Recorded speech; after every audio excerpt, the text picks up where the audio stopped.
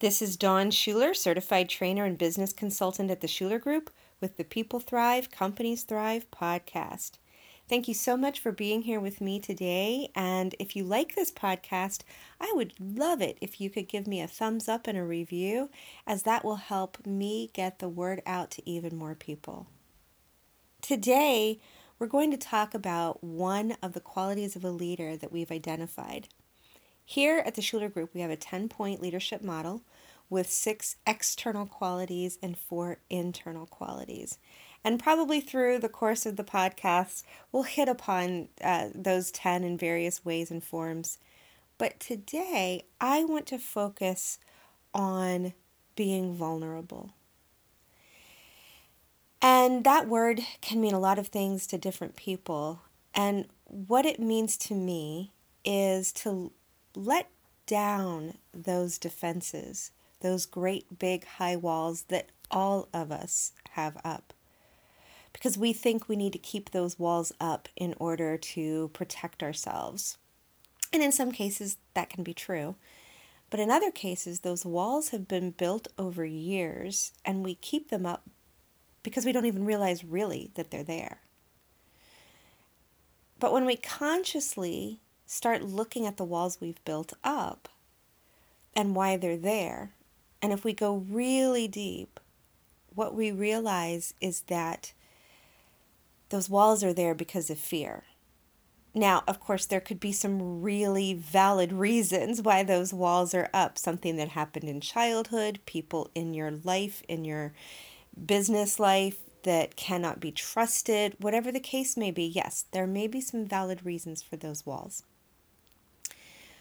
And there may be some reasons that no longer or maybe even never existed.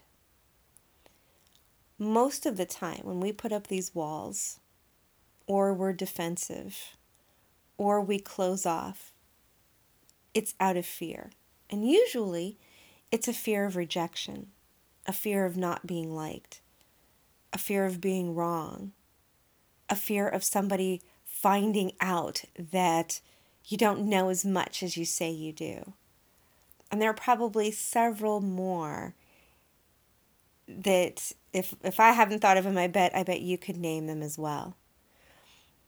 Those fears keep us closed off, and they keep us behind those walls. And while we may feel safe behind those walls, because we feel those walls are protecting us, what it really does is it keeps people out. And not everybody should be kept out. So let's say that you're a manager or a director or a vice president at your company, and you have these walls up and you can't let anybody know these fears that you have, or where you came from, or your lack of education, or your lack of certifications, or the fact that somebody else knows more than you do, or that you made this mistake or that mistake, or you're not perfect. And so you keep those walls up, and other people can't connect with you. And that is the true casualty here. And to be a great leader, you have to allow people to be able to connect with you. If you are unapproachable, if you give off the vibe that you're perfect, if you do no wrong, never make a mistake, that's unrealistic for the people under you, your direct reports, your downline, the employees that you manage, to live up to that. So if they see that you're human, that you're vulnerable, then you can be approached. So imagine the walls being down, and all of a sudden you have your team members performing at a higher level because they're coming to you with ideas that maybe they were too afraid to bring to you before because you were unapproachable. What if they're coming to you with maybe something that they've seen going on in the industry, some trends, And because they truly feel connected to you, they feel they can share that with you. Maybe what's going on in the industry or the trend that they're noticing could be an opportunity or it could be a threat to your company. But the fact that your staff member now feels that he or she can come to you gives you that advantage of having that insight more quickly. What if, because those walls are down and people feel like they can really connect with you, the team as a whole starts communicating more effectively? Real conversations happen. Problems actually get solved. Projects move forward more quickly. Now, I'm betting that you're sitting there thinking, really? Projects moving forward faster, things getting done, my team communicating better, all just because I'm more vulnerable? Like, come on, Dawn, really? Yes. Magic happens when those walls come down. And that can be scary, absolutely.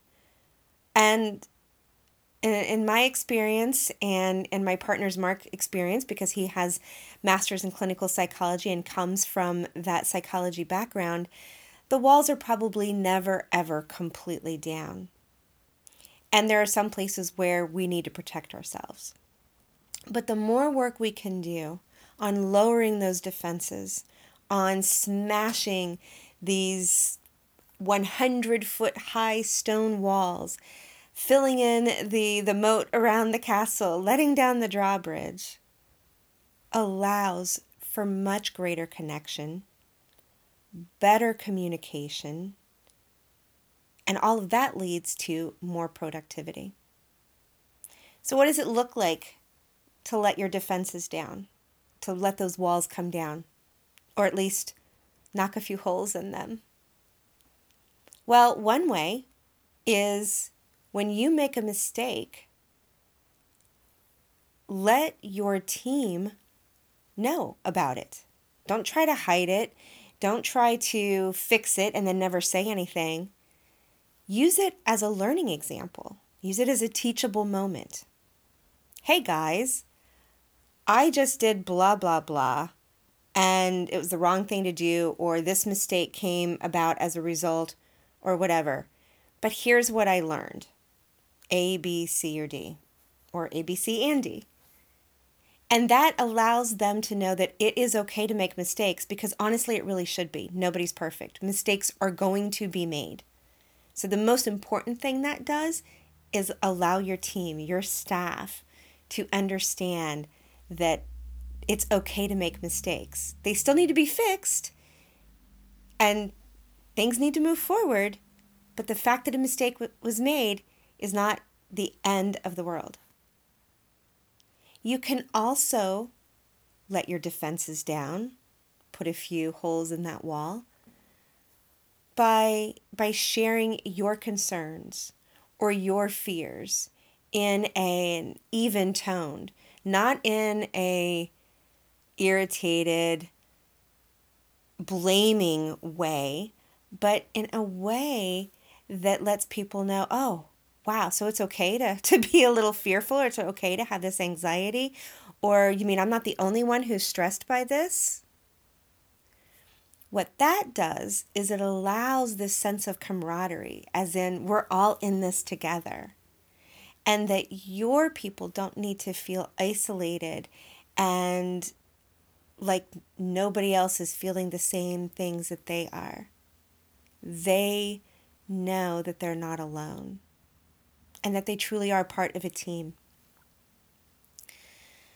Another way to let your defenses down is to just have fun, real fun, and let people know who you really are. Do you like Martin Scorsese films? Do you like to go skiing? Is Vermont one of your favorite places to visit? Were you born in the backseat of a car in Mississippi? Caught you there. I was actually born in the backseat of a car in Mississippi. So, that little tidbit almost always catches people's attention. Sharing personal details allows people to see the real you, who you are really beyond the persona and possibly even the facade you have at work. It's that knowing the real you, the authentic you, that promotes that deeper connection, more effective communication. And in the terms or in the minds of your staff, your employees, your direct reports, they're going to feel safer with you because if they know you, you're safer. So I hope this has been helpful. I'd actually love to hear from you what you think about the idea of being vulnerable, especially being vulnerable at work. And if you think that some of the ways I've mentioned will work for you, or maybe you've got some experience where they have worked and you've got some positive results to share. So I'd love you to go on over to the Schuler Group, LLC.com, and that's Schuler with an SHULER, the Schuler Group, LLC.com, and click on the Contact Us button and send me an email and let me know what you think about being vulnerable, especially in terms of it making you an even better leader. So thank you again for listening. I look forward to hearing from you, and I'll catch you next time on another episode of the People Thrive, Companies Thrive podcast.